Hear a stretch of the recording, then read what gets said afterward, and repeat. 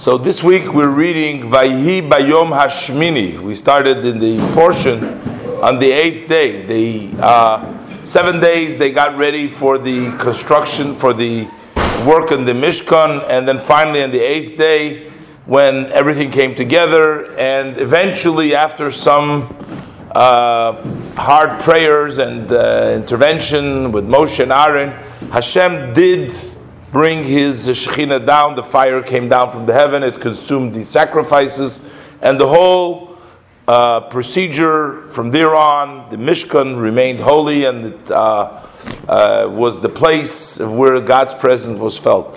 But of course, the key word of this parsha is called Shmini. Now you know the number 8 is one more than the number 7, of course. Now 7, we know, are the days of the week. 6 days of the week, and Shabbos is 7.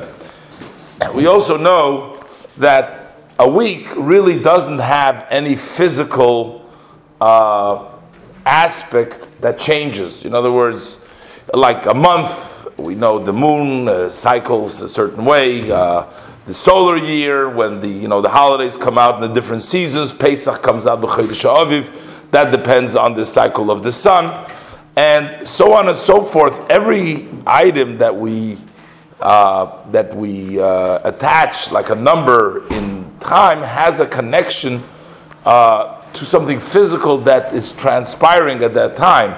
But a week, 7 days, nothing physically happens every 7 days. We don't see any. There's no change. You might as well make it every 8th day, every 9th day, every 6 days. The only reason we have 6 days and 7 days of Shabbos is because that's the way God created the world. The world was created in 6 days and God rested on Shabbos. That's how come we have a cycle of 7 days. And Hayom Yom Rishon B'Shabbos, it's like a continuous cycle. It starts over again, Sunday, Monday, and then to Shabbos, and then it goes the week again. That is the number 7. Where does the number 7 come from? But in the Kabbalah, it explains that the number 7 come together with the Sfirot. That you have, it says, Sheishes Yomim Osog Hashem Es HaShemayim Ves HaOretz U'Bayom HaShvi Shavas Vayinofash. It says 6 days God created the world, the heavens and the earth, and He rested on the 7th day. And in the Kabbalah it's explained that it's Bisheishes Yomim, that it's actually with the 6 Sfirot. We know there is 7 Sfirot, so basically if you start from Chesed, Gevura, Tiferes, and you go down, you have 7 Sfirot. So that's 6 plus 1 is the 7 days of the week. That's the cycle, and that's how the world is a manifestation of the Sefirot, the way in Atzilus, where God created the world through them. That is the number, that's the usual number 7. Also, that would correspond, as we learned in the Likutei Torah, you have the four matriarchs and the 3 forefathers, Avraham, Yitzchak, Yaakov, Sarah, Rivka, Rachel, and Leah. Together is the number 7. Each one of them represents a certain sphera: Chesed, Avraham, Gevura, Yitzchak, and Yaakov, Tiferes, and so on, etc. with the 4 Emois. So again, we have that number 7. But the number 8 represents that which is higher than creation, which means that's a step beyond. Because all this is 7, the number 7 represents the orderly fashion, or in the words of the Kabbalah, the Hishtalshelus, that is the evolution, so to speak, the way things come down into the creation, into the world.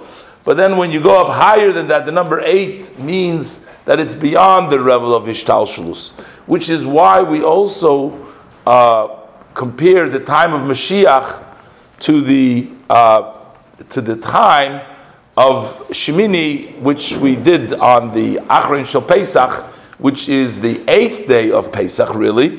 And we connected that number 8 also with Mashiach, because the number 7 represents the ordinary Hishtalshelus, the regular order of things, and the number 8 represents Mashiach in a higher level, as the world will be coming to its wholesomeness with the number 8.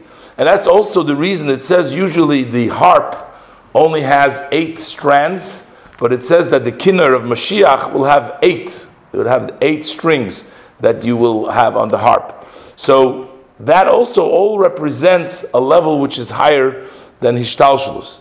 And as the Alter Rebbe explains in the Maimer, and it's very, very, I think, very interesting, and especially, when we come to times, he explains, what is it that Mashiach will reveal to us, to all the people, to all the Am Yisrael?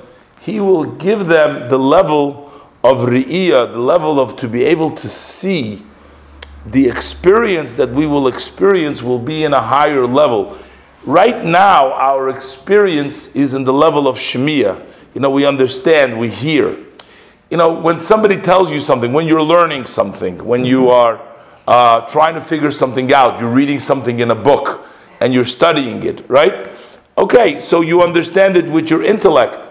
And sometimes it may happen that somebody will come and ask you a question and say, well, you didn't really understand the correct interpretation. You made a mistake. Your conclusion is wrong. You hadn't really grasped it. You don't understand it exactly the way it is. Sometimes when somebody tells you something, or you're learning and you're understanding something, maybe you misunderstood it. So that means somebody can come and challenge that you know on the level of understanding. It can be challenged. So that really means, in essence, even while you really know it, it's not 100% there, because it's not with certainty, and it could be challenged. But the minute you see something, if you see something with your eyes, so to speak, if you see with your eyes something, a phenomenon experience, and it doesn't make any sense what you're seeing, but you're seeing something. Now, you can have people asking you questions all day long and saying that it's impossible what you're saying, it's impossible that it happened, but they're not going to shake your certainty. Because you saw it. So nobody can ask, you can ask me a question and I may not know the answer, but I am still going to be convinced because I saw it with my own eyes. Something that you have seen, you can't challenge and you can't ask no questions, because it's becomes something that you have in you with certainty. The level of Mashiach will teach us in the Torah and the inside of Torah. He will give us an insight. At that point, we will actually see godliness. We'll perceive godliness with a different sense, with a sense of conviction, with a sense of certainty, that it's not something that we understand just with our intellect. But that is really what the idea of Bayom Hashmini, that's the eighth. The eighth day means it reaches into a higher level. It's above the person. It becomes ingrained and it becomes part of the person in such a strong level that the person really experiences that. And that's the specialty of the number Bayom Hashmini, and that is the level that Mashiach brings along. And of course, we pray that this happens very speedily in our days, that we experience the real Yom Hashmini together with all the interpretations. And of course, literally the Beis Hamikdash, because the Mishkan at the time by Yom Hashmini, that was the construction of the Mishkan. And to us, we're waiting for, and we will merit the building of the Beis Hamikdash HaShlishi, in which the presence of Hashem will come down in a very open and a very revealed way, and we will actually experience it fully.